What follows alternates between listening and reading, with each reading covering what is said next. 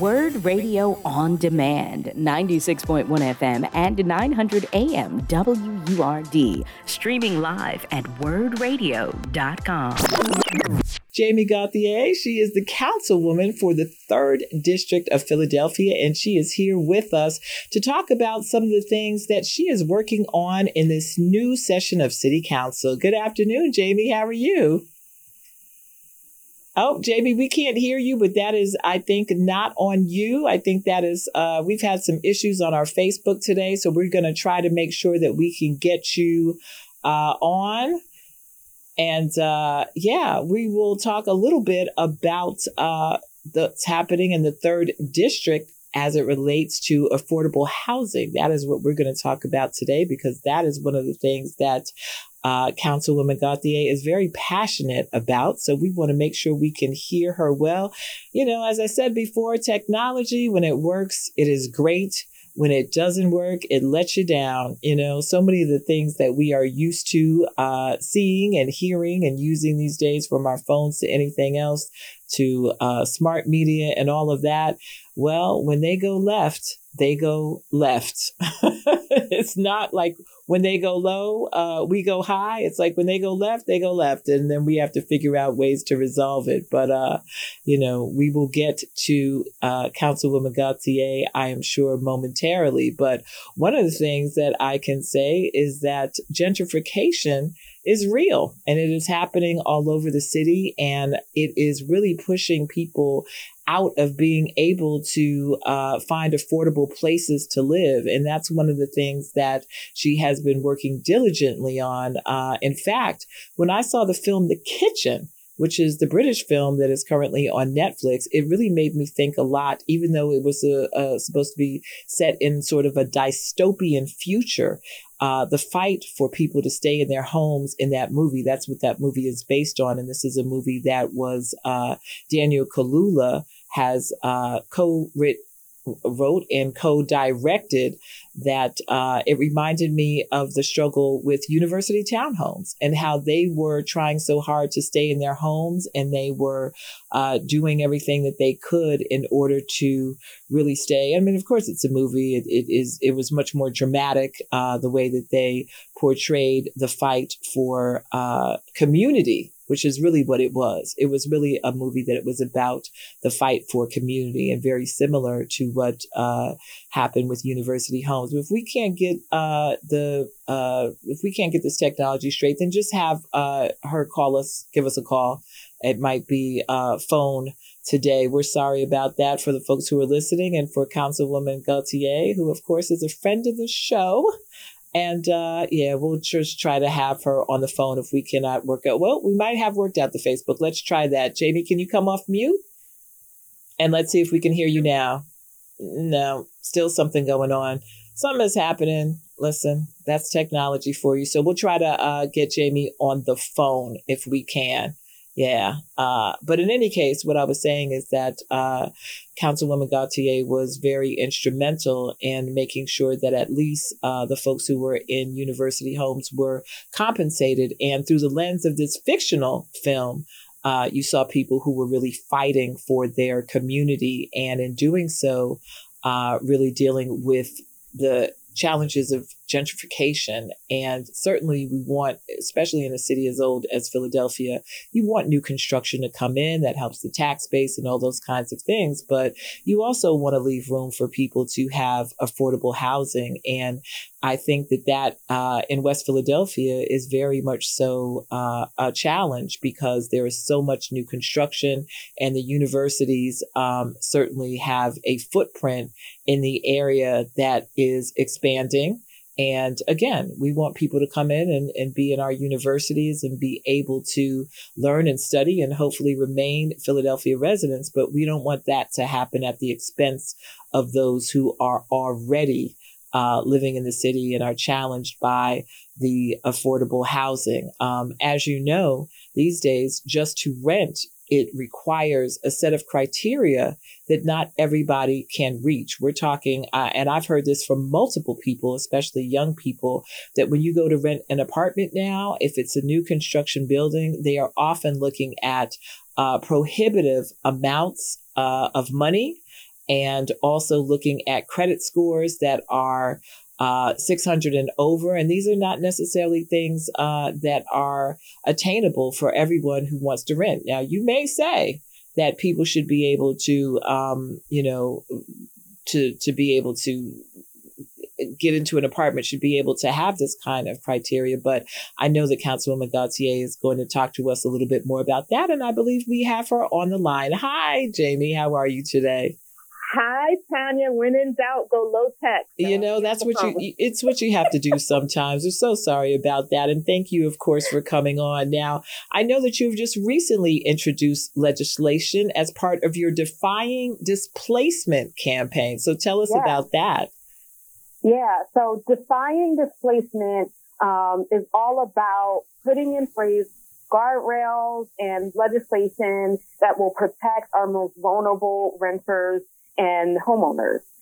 So the first leg of this campaign includes three areas. So the first bill that I introduced last week is around protecting people who are trying to use vouchers in order to find a housing unit. So we know that across the city, many people are trying to use Section 8 vouchers and other housing vouchers in order to try to find housing. But many, many times, these people are discriminated against.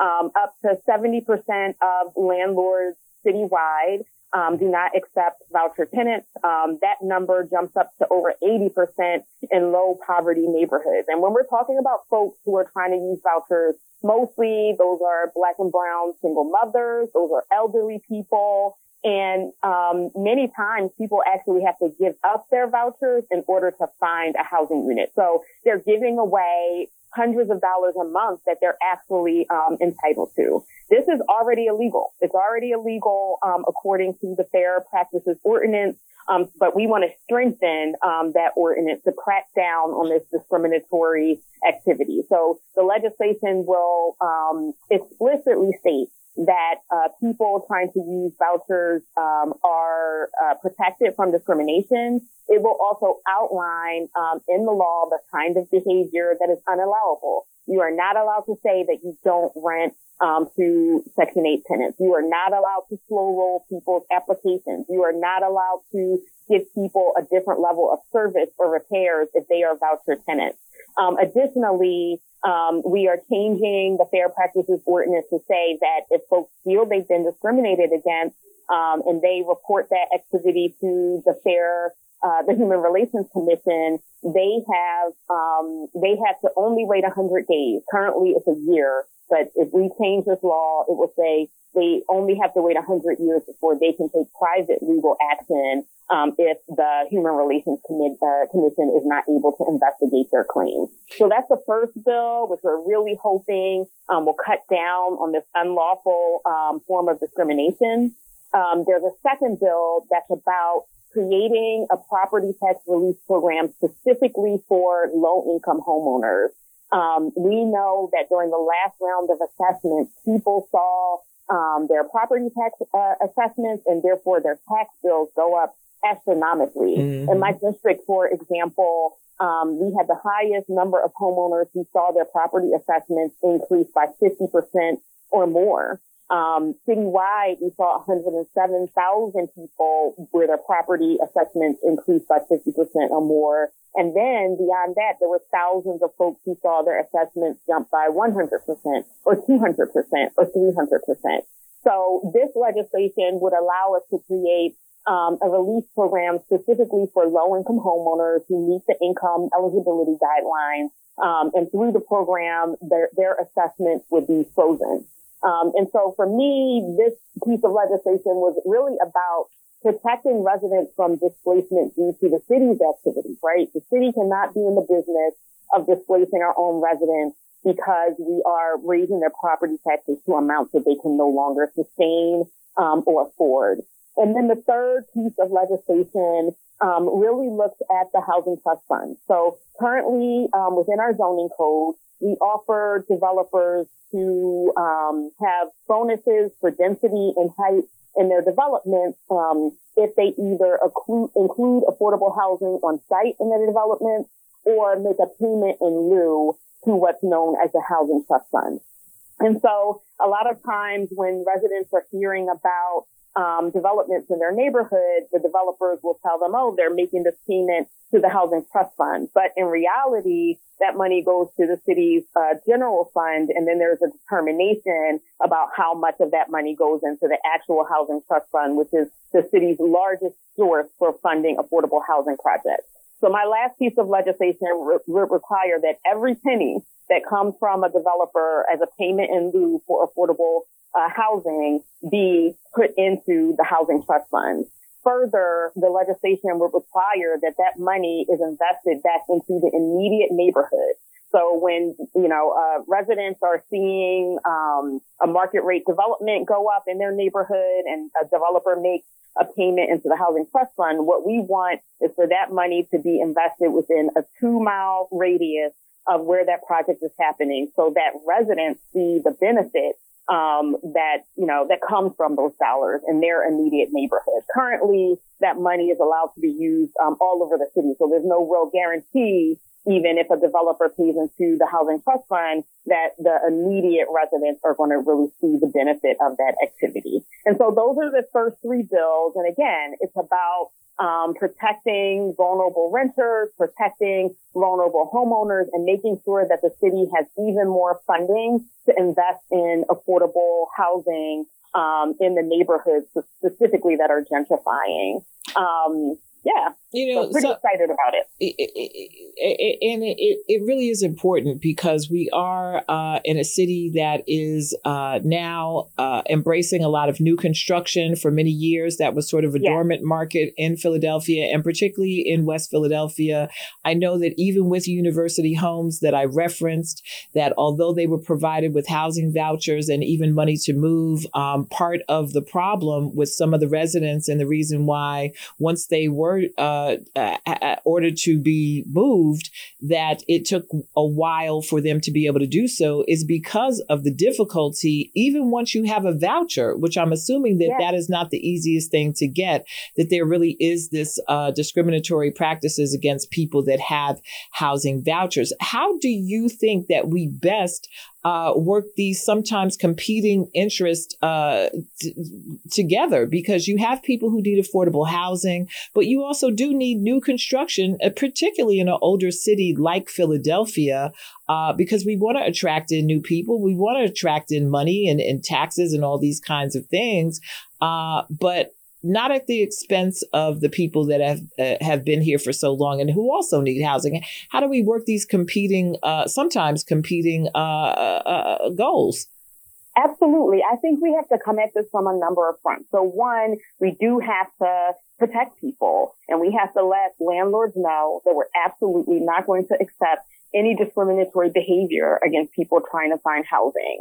But also we have to preserve existing affordable housing and make sure that there's affordability in new developments. And that's why I created the city's first law a couple of years ago to require affordable housing in new developments in my district. And so I think we're coming at this from a range of ways, and the goal is exactly what you said.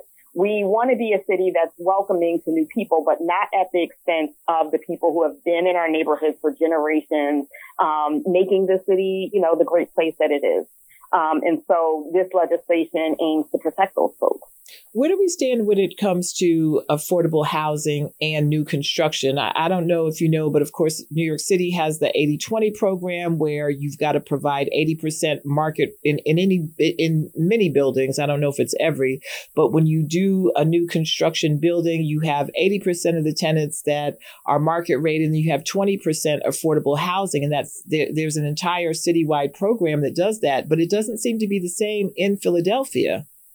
Well, so what you're talking about is called mandatory inclusionary zoning. Okay. I brought that law to Philadelphia. So within the majority of the 3rd district, any new development, whether it is rental or home ownership, has to include at least 20% of housing that is deeply affordable to the surrounding community. That zoning overlay exists in the 3rd district and it exists in the 7th district.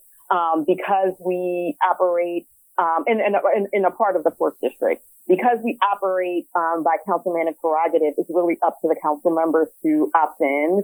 But this is something that I ran on. And so for me, it was very important to implement this in the 3rd district because we're not seeing any affordable housing being created on the private market. And right. So I honestly think we have to use legislation to force the issue. Right. And even in that case, I mean, where do you even go to find out? Because there are buildings under construction right now in various districts. There are some in West Philadelphia. Where do you go to even find that out? Because I'm not sure that they are publicizing the affordable income apartments in the way that you would think that they would.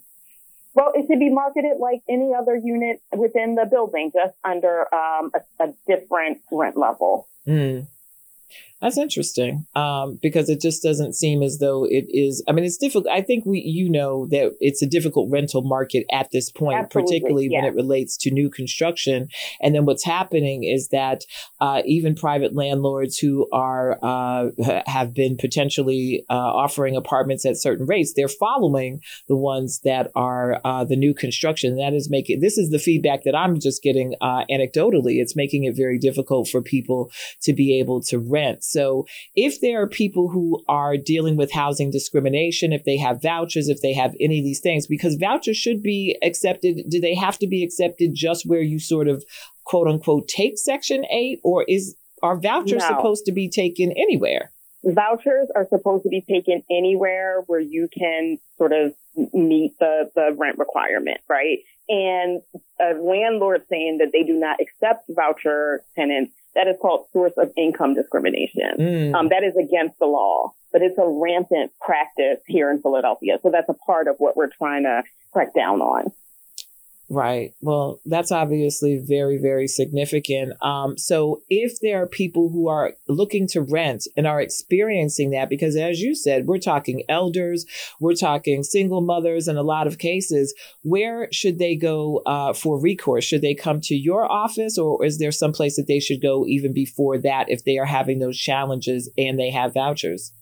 They should go to the Human Relations Commission. The Human Relations Commission will listen to their claim and start an investigation into that activity. But if anybody, we can also help folks to understand that process. So they are also welcome to reach out to my office at 215-686-0460. And then the property taxes are also another issue. And that is something that you're introducing as well. So once these things get introduced, how long does it take before we can see some movement on that? Is this something that you're trying to do in this session, or does it take? I know the wheels of political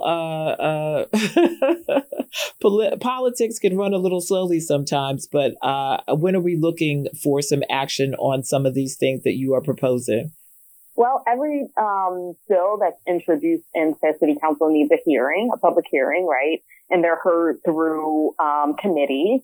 And then if there's a successful committee vote, those bills come to the full council for a vote by the full council. And so there's no sort of defined timeline.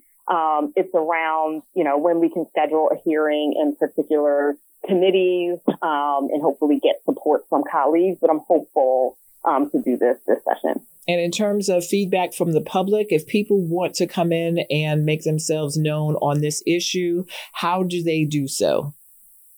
They can reach out to me.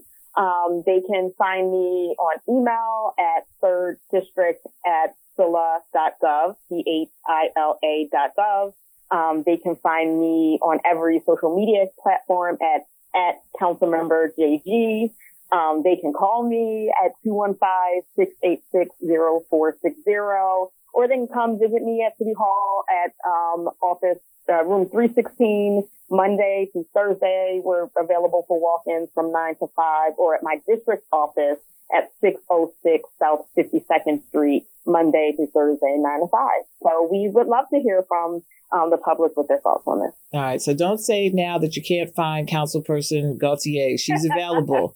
So if you have some issues around housing, please reach out to her via her social media accounts or even via walk-in hours, because these are things that these are real things that people are challenged by. And it's very, very important in our community, and particularly in West Philadelphia and in really all the districts around the city, to make sure that people are getting the housing that they deserve and being able to stay in their housing when they can. So of course, we appreciate you, Councilwoman Gauthier. Thank you so much for being a part of Reality Check. And we will talk to you soon and see how things are progressing on these issues.